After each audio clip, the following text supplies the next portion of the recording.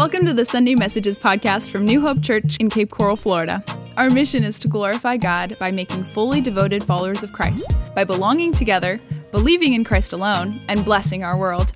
And wherever you are on your spiritual journey, we pray today's message brings you hope and help along the way. Well, I am glad all of you are here this morning, especially this morning. This is an important day for me. I call this the pastor's pick. A lot of times we talk in series. A little bit loud, guys. We talk in series, and we just finished up an awesome series. And beginning next week, we're going to start another new series, kind of a mini series. Yeah. Just like on television, we're having a mini series beginning next week. But in between, I get to do what I call, you car show guys would appreciate this. I call it the pastor's pick. Speaking of car shows, Jeff and his wife are glad y'all are visiting from way up north. Don't forget you're coming back next year for the next car show. Wherever you are, I see you, but you're coming. Oh, there you are, Jeff. The flights are already booked. You're coming. So the car show's coming up. Richard's back in action. I talked to Richard this morning. Back 100%. Brother, God bless you. Glad you're back. Car show's coming. Start getting ready, brother. All right, back to Pastor's Pick. Pastor's Pick in the car show means I get to walk around and see all these beautiful cars. I ain't got no idea about cars. I just know which one I like, and so that's the one I pick, and that's called the Pastor's Pick. That's the message this morning. A lot of times we talk about, in church, we talk about God's Word. It's about pouring into you, training you, preparing you. That is my role as your pastor, to equip the saints for the ministry that takes place in this building and outside of this building. But there's a message, there's a theme, there's a story that I feel is incredibly important for where we are as a church and where you and I are as Christians, brothers and sisters. If we get this right, so many, maybe all other aspects of the Christian life for us personally, even for us as a church body, will fall into place. This is that important. So stick with me as we talk about it. Let me start with an idea we've talked about before, the whole idea about who and what we talk about in our world. We've talked about the common vocabulary. The average American has a vocabulary of about 10,000 words. Those are the words that he or she can use in normal conversation. Now, if you're highly educated, you've been around for a while, you may have about double that, 20, maybe even 25,000 words in your vocabulary. If you're a woman, you use at least 3/4 of those before the hour. No, I'm kidding. So if you're incredibly intelligent and very well read, you may have up to 40,000 words in your vocabulary. Imagine that. Imagine using all of those in one day. I can't imagine that. But here's the deal. Whether you have a small, a medium, or even a very large vocabulary, we all share the same most popular word. What word do you think that is? I. Or me. Exactly right. Yeah, exactly. I don't care whether you have a smaller, a medium, or even a very large vocabulary. We all share the same most popular word. It's I or me. Now, what does that mean? It's all about me. We think about, we talk about, we plan, we strategize, we do things that please me, what I want, what I don't want, what I need, what I desire, what makes me happy. This is how we think. This is a huge part of our culture, especially here in America. It even works itself out in how we spend our time, how we even spend our money, the places we go. We actually go to places that will help us work on me to make me a better me. I need my hair done. I'll go to a place that will make my hair maybe even give me some hair, but give me hair. We go to a place to make our nails pretty. They make my nails pretty. We go to a gym. We go to a building to make my body better. We go to a doctor because something's wrong. He or she is going to make my body better. We're used to going to places to make me the best version of me I can be. So it's no wonder, it's no surprise that kind of mentality has crept into the church. We begin thinking that church is a place, this building is a place we go to make me the best version of me I can be, to pour into me, to encourage me, to strengthen me, to train me, to free me up from things that I don't want to be tied down to anymore. Now, and in fact, a big part of the Christian life, specifically the part where we come together in a church building to celebrate worship or or Bible study or even fellowship, a big part is tied up in that. That is my role as your pastor, to pour into you, to train you, to enable you, to equip you, the saints, to go and do the ministry. But there's a huge part that doesn't have to do with you.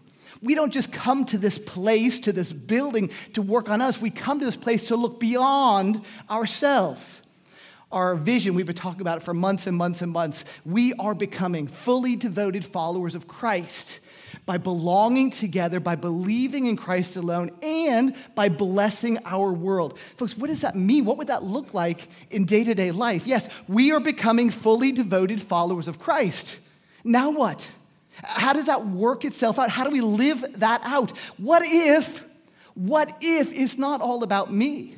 What if God brings us together because he has a plan for our neighbor, for our colleague, for our friends at school, our friends in the neighborhood? What if that's why God brings us together? There's a fantastic passage I want to read with us together this morning that demonstrates us. We're going to walk through a series of steps of how you and I today, 2,000 years after this true story, it's not just some parable, this is a true story that really happened, how that can be lived out today in our church, in your life.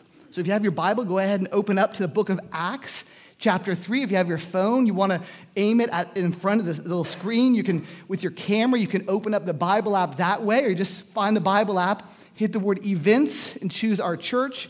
You'll find the passage. We're in Acts chapter 3, verse number 1. You may wonder why I don't pick up my Bible to read from. I always read from a piece of paper. It's because I'm getting old, and I can make the letters bigger on paper. And I'm too cheap to buy a new Bible. Acts chapter 3, we're going to start in verse number 1. One day, remember those two words, key to this whole message.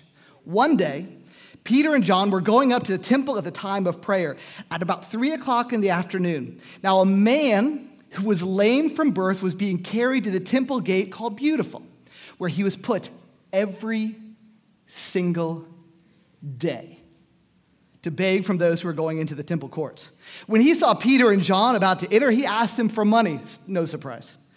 Peter looked straight at him, as did John. Then Peter said, "Look at us." So the man gave them his full attention, expecting to get something from them. Then Peter said, "Silver or gold I do not have." Wait, this is the best part. Let me start back. Verse 6. Then Peter said, one of the greatest lines in the entire Bible. Ready? Then Peter said, "Silver or gold I do not have, but what I do have, that is what I give to you.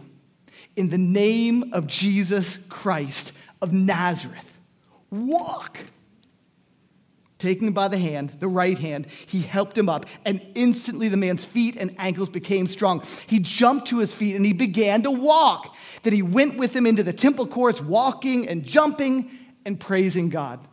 Incredible story. You probably even have heard this story. Let's dig into this one story and understand what it would look like if you and I began living this kind of discipleship, fully devoted follower of Christ like these guys, Peter and John, what that would look like in our world, in our neighborhoods, in our community, in our church itself. There's a number of steps. The first step is very simply this. Number one, we need to maintain that sense of urgency. Look again to those words I told you to look at. One day. Now, why is this one day a special day? Is there anything at all up to this point that would point to this one day as being special? Biblically speaking, no. In fact, if it were a special day, according to the Bible, it would have had other names attached to it, like on the Sabbath day, or on the first day of the week, or at the Passover. Those are ways the Bible will tell you when it's a special kind of a day, an extraordinary kind of day. This wasn't one of those days. It was just a one day. It was just another day. Another day, another dollar.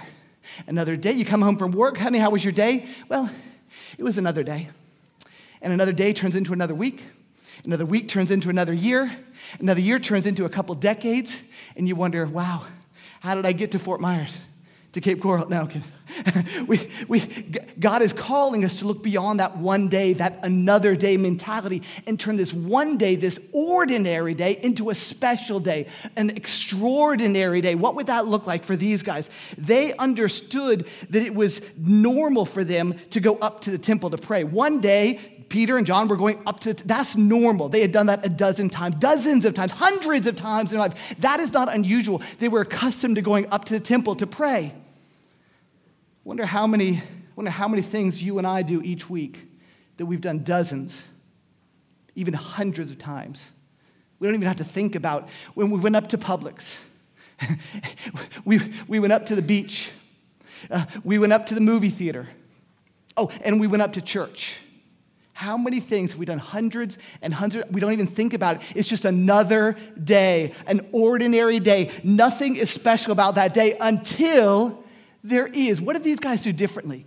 They had a change of the chip in their brain, a change of the chip in their heart. They could have, they should have. It was their plan to go up simply and go to the temple and pray. That was their goal. However, I believe something changed before they got there, before they even left their house. In prayer, they prayed and they asked God, God, make this day an extraordinary day. I will live this day with purpose. I will live this day missionally. Remember, we talked about that word missional. What that means is to use every opportunity as if it was an opportunity to share your faith or draw a lost world back to God, their creator. And so what if these guys woke up and prayed, God, you know my plan. My plan is to go up to the temple like I've done 100 other times.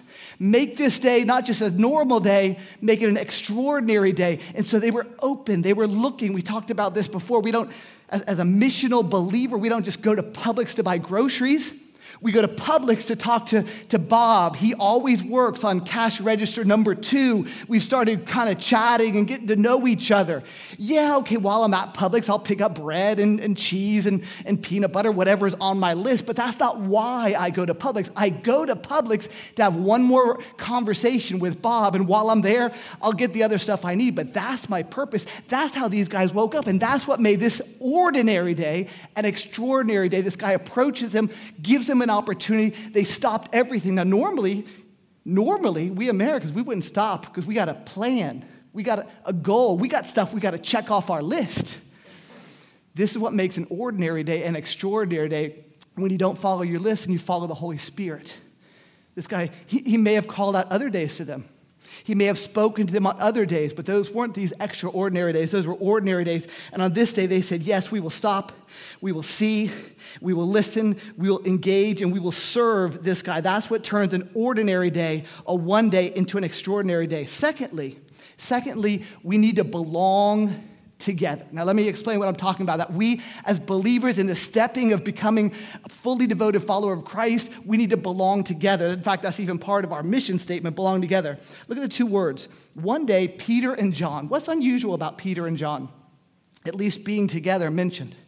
We hear oftentimes Jesus mentioned, even Jesus and his disciples mentioned. Sometimes we even hear Jesus and those 3 special disciples. Remember where they were? They're Peter, James, and John. But here we hear just Peter and John. That's unusual. We don't hear that very often in the New Testament, that these 2 guys, polar opposites, mentioned together. What's going on here? Peter, you may remember, he was the outward speaking, the fireball of the disciples. He was probably the oldest of all the disciples. He was bullheaded. He suffered from hoof and mouth disease. He spoke and then he thought about it later. He was constantly getting in trouble, but he was also constantly getting it right because he just spoke from his heart. He was out there. He was 100 miles an hour all the time. John, on the other hand, he was arguably the youngest of all the disciples. Still very much a teenager at this stage. Very humble. In fact, when he wrote his gospel, the Gospel of John, he wouldn't even mention his own name. He called himself the beloved disciple, the disciple whom Jesus loved. He wouldn't even say his name. He didn't want his name to be in writing because he was so humble about it. He was young. He was quiet. He outlived all the other disciples, I think, because he just laid low, keep his head to the ground, and continued to serve God. Not Peter. He was a fireball to the end. And he said, and when you crucify me upside down. And so they did. How could God use 2 guys so different from each other on the same task? It wouldn't have made sense to have a whole group of Johns and then a whole group of Peters and you go that way and you go that way. It's just gonna explode and crash. Here's the problem. Too many of us think that in our churches, our goal is to make us all alike.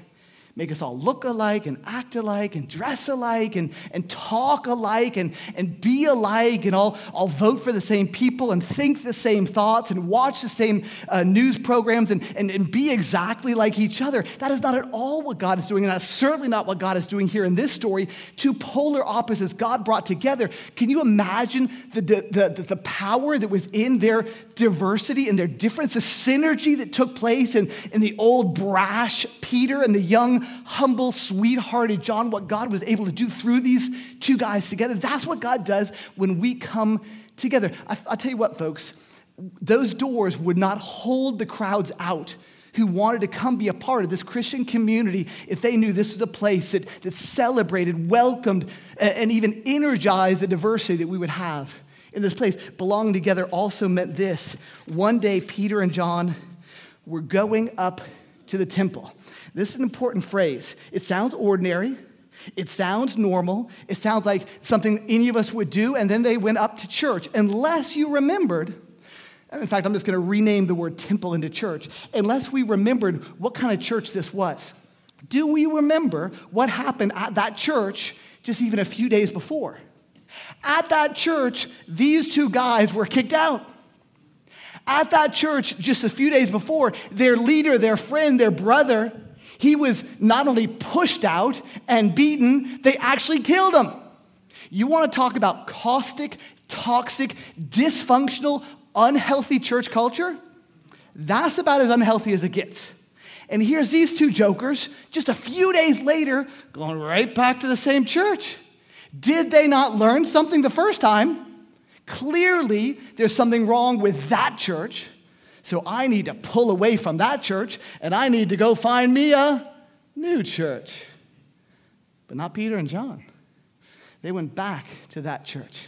I wonder what God is telling us.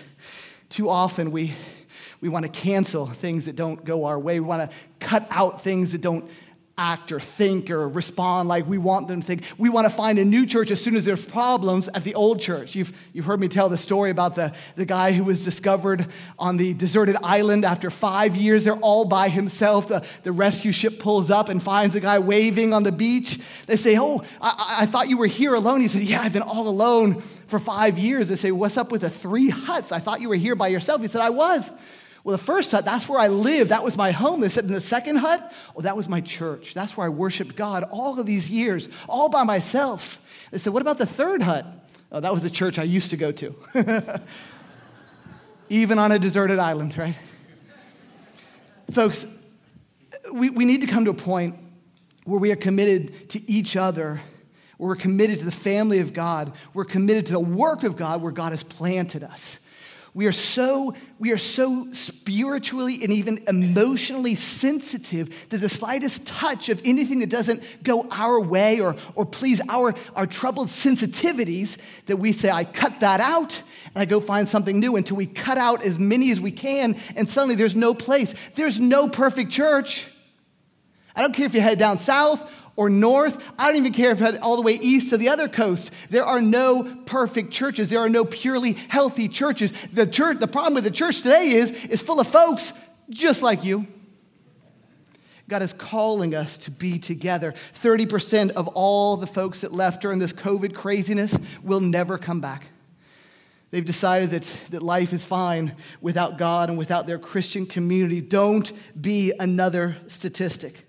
Next, the next step in our walking to becoming fully devoted followers of Christ, we need to learn to go deeper. Let me read verse 2. "Now a man who was lame from birth was being carried to the temple gate called Beautiful, where he was put every day to beg from those going into the temple courts." So what's going on here? Peter and John, they were going to the temple. This guy, he's also going to the temple. Same story. Well, not exactly. These two guys were going to the temple as they did quite often. This guy was going to the temple as he did every day for 40 years. The difference is these guys were going on their own 2 legs. And this guy was being carried as he was every time. He had never had the experience of standing up and walking up to the temple. And here's the deal. At one point, either he or someone else in his life had convinced him that all he needed to do, the only place he really needed to get to, was right to the gate.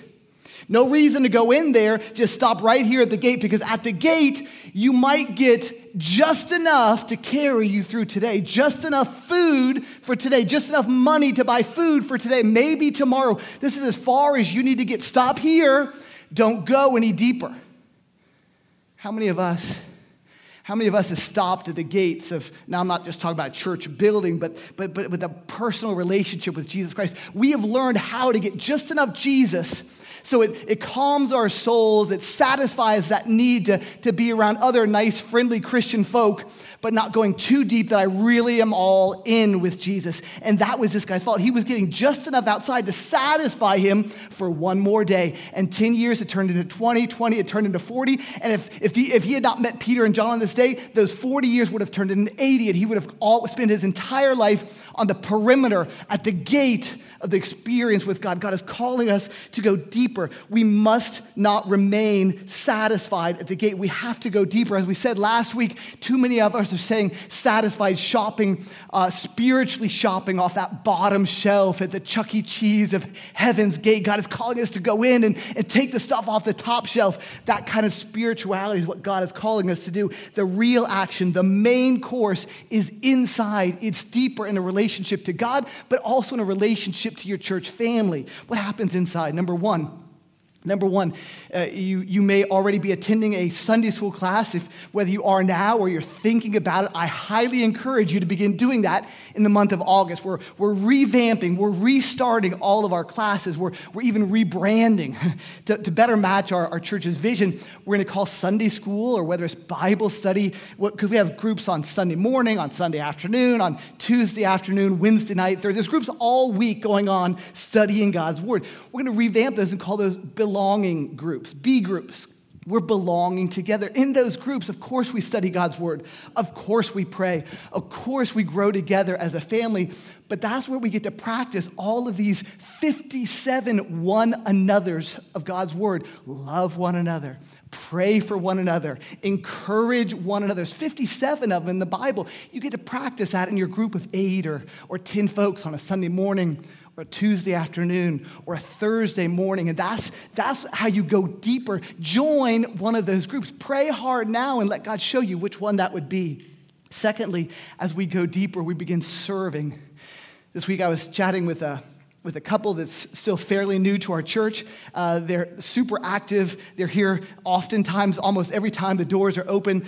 Love being together with the body of Christ. Finally, they're ready to begin serving. And they said, Pastor, tell us, how can we serve? Where can we serve? So I called them on the telephone. I was sharing an idea that I had. Wasn't sure if it was something they were interested in or not, but I was just kind of sharing the idea. Now, we were on the telephone, but I tell you what, I felt the glow through the telephone. I want to say telephone lines, but we don't have telephone lines anymore. I felt the glow from them, the excitement from this couple, because they had the opportunity to serve God and serve this church. That's how you grow deeper and get deeper into fellowship with God and with His family. And then thirdly, the whole idea of giving. This guy was on the outskirts.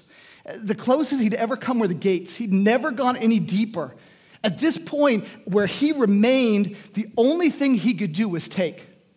At the outskirts, on the outside, without going in, the only thing he was capable or able to do, the only opportunity he had at that position in his relationship to God and the church was to be a taker.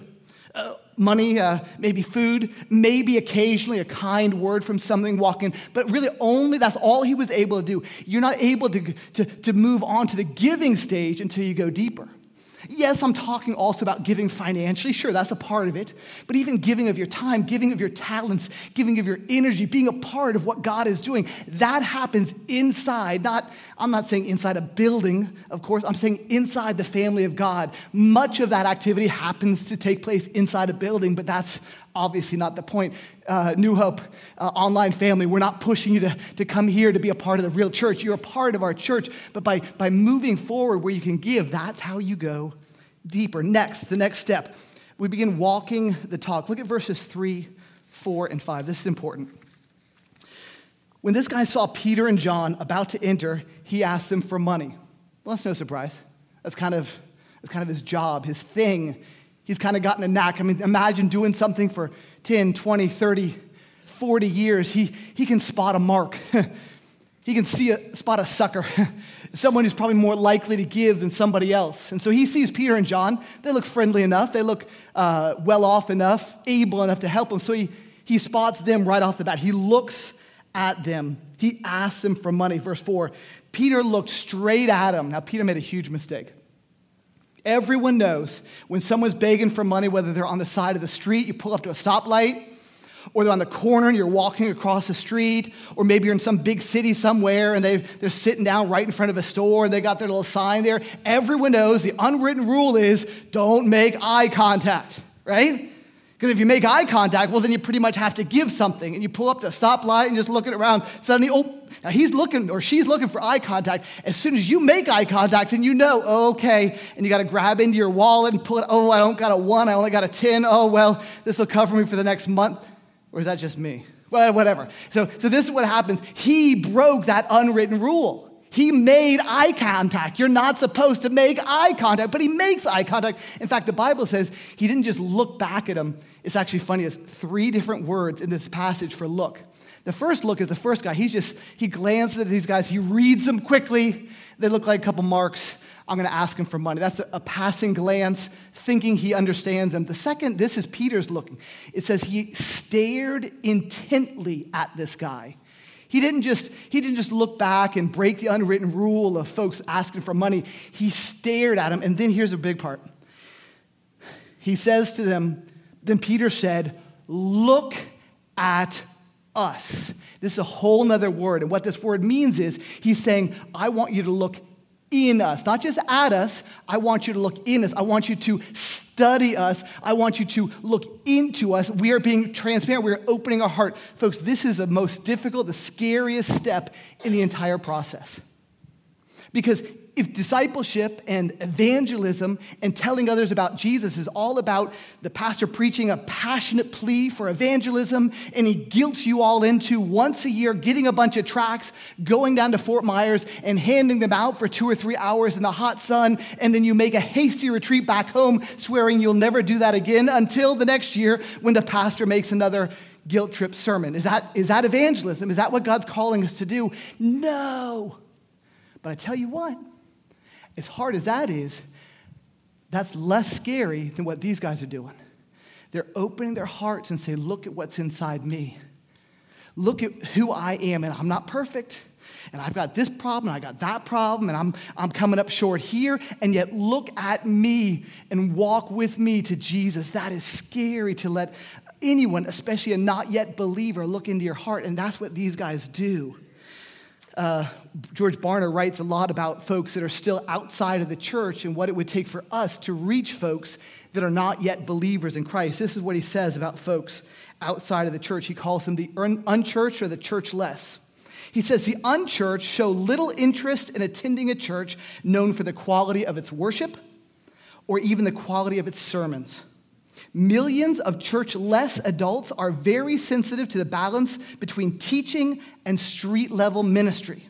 They fear getting connected to a congregation that is all talk and no action. Folks, our people want, our neighbors want, our friends want, our colleagues want to see your heart. And if you are closed up and you drop a tract on the table with your tip, that's not enough. We have to open our hearts, expose our hearts, be transparent in order for folks to come to know Jesus. Next step, a couple more. There's power. Look at verse number 6. Then Peter said, one of the greatest lines in the whole Bible. Ready? I'll say it again. Then Peter said, silver or gold I do not have, but what I do have I give to you in the name of Jesus Christ of Nazareth. Walk.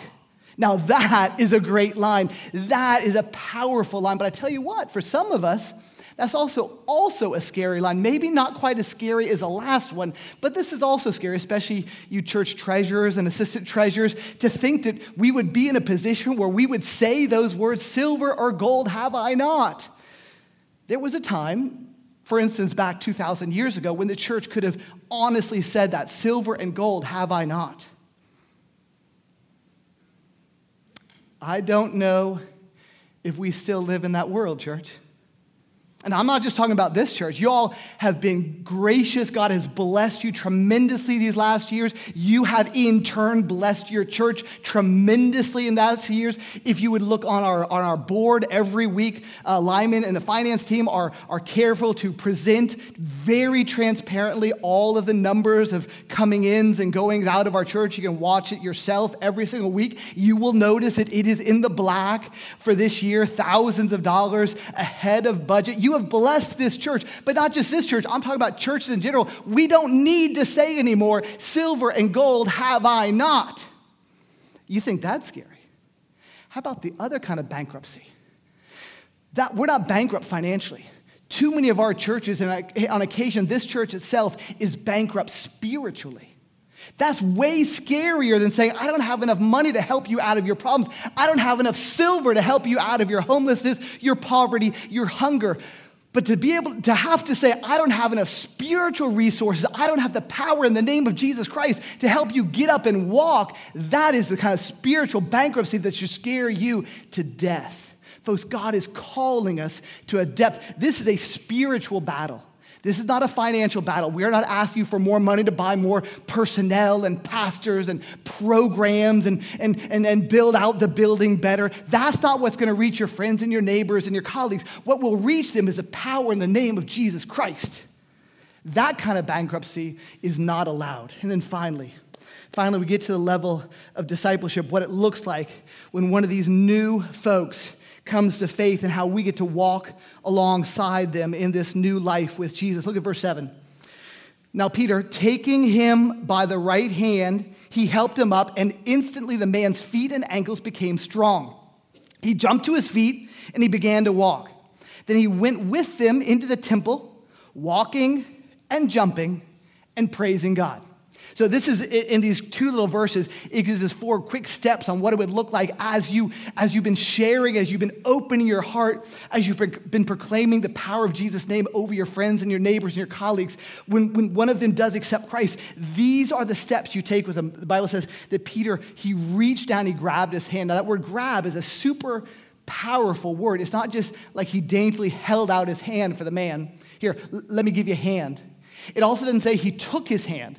This word means he seized his hand. In fact, it's the same word that you would take if a prisoner were to escape from your jail. If you went running after that prisoner and you jumped on him or her from behind and wrestled them to the ground. That is a word that God chose to put here of all words. Not help him up, give him a hand out, but grab him with all of your might. This is what God is calling us to do. Did you know that here at this church, New Hope Church, right here, this one, not like churches in general, but right here, this one, every single week there are people here for the very first time. I can't explain it. It's not me. It's not you. It's not us. It's the Holy Spirit. But every single week, someone is here for the first time. Many of them give us their name and their address, and we do our very best to go visit them during the week and invite them back. Some of them do come back. Some of them don't. I am convinced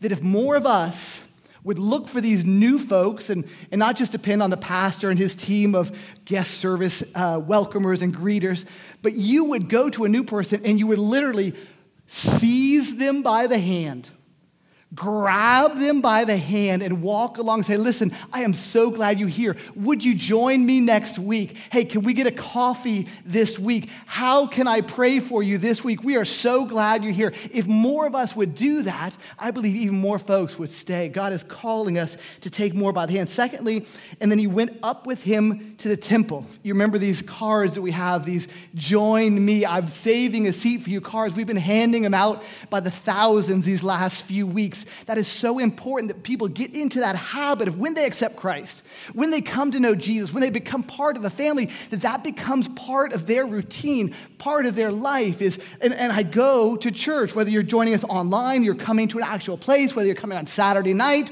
or on Sunday morning or on Wednesday night or Thursday morning, that this is a part of your life. Thirdly, you hear the Bible says, not once but twice, talks about him walking and jumping. How unusual. Of all the things this guy could have done, he walks and he jumps, and the Bible talks about it 2 different times. Must be important. Why? These are things he'd never done before. I mean, think about it. 40 years old, in his entire life, he had never walked or jumped, not even once. And now God's power, the power of the name of Jesus Christ, enters his life, and suddenly he's able to do these two brand new things that he's never done before. And what does he continue doing? He keeps doing them. This is exactly what happens to new believers. They begin doing things that they've never done in their life before. They begin stop saying certain things and start saying other things, stop doing certain things and begin doing other things, taking part in worship and actually occasionally even raising up their hand when they're worshiping or saying amen when they hear things they would have never said a year before. Brand new things. Even gifts start to well up in the heart, whether they're singing or working with our production team or in the kitchen, whatever gift they have, even as teaching, they begin using, practicing, experiencing these new gifts that God gives them. And then finally, the idea of he was praising God. And remember what praising means. Praising means literally to ascribe worth to or to point to someone else. Now, obviously, if you're praising God, you're ascribing worth to God or you're pointing to God. You remember how we started this whole talk this morning? The number one word that we speak in our American culture, whether you have a little education or a lot of education, we're all the same. It's all about me. We're pointing at ourselves. We're ascribing worth to ourselves. We're caring about and desiring about and wanting about what is important to me. And suddenly at the end of this guy says, I'm going to quit pointing to me and ascribing worth to myself. I'm going to begin pointing to God and praising God. It has come full circle in this guy's life. This is what God does. This doesn't happen because of programs or pastors or more money poured into a church. This happens because people like you become a Peter or a John, opening your hearts and sharing openly the power of Jesus Christ with your friends and your neighbors and your family members and your colleagues. That's when we see this kind of changed life. Folks, are you with me? We are becoming fully devoted followers of Christ by belonging together, believing in Christ alone, and blessing our world. Let's pray. Father God, we thank you that you are a God of new beginnings. We have been doing this church thing for a long time, this Christianity thing, some of us for decades. We got it down. We pretty much know how it works. And then, Lord, you open a passage that reminds us of what your true intent was for our Christian lives. What it truly means to be a disciple of Jesus Christ, a fully devoted follower of Christ, a missional believer. And God, that's not comfortable. It's different. It's new. So God, I pray that you would give us grace and strength to welcome these words, that you would give us opportunity to live out these words, that you would cause us, this church, New Hope Church, right here in Cape Coral, to be a missional church, purposefully living and ministering in our neighborhoods and in our world. Thank you, Jesus, for your word that is always true and powerful. We love you, Jesus. Amen. Amen. Thanks for joining us on today's podcast. We hope it's been an encouragement to you. You can find more free resources, learn about our church, and partner with us financially when you visit us online at newhopecapecoral.com. Also, if you have a question or a story to share, we'd love to hear from you. Drop us a line on the contact page, once again, at newhopecapecoral.com. Finally, if this message was a blessing to you, would you take a moment to share that blessing with others? You can do that by subscribing on Spotify, Apple Podcasts, or wherever you listen, and by leaving a review to share your story with others. Thanks again for tuning in and for helping us share the hope of Jesus with the world he loves. We'll see you next time.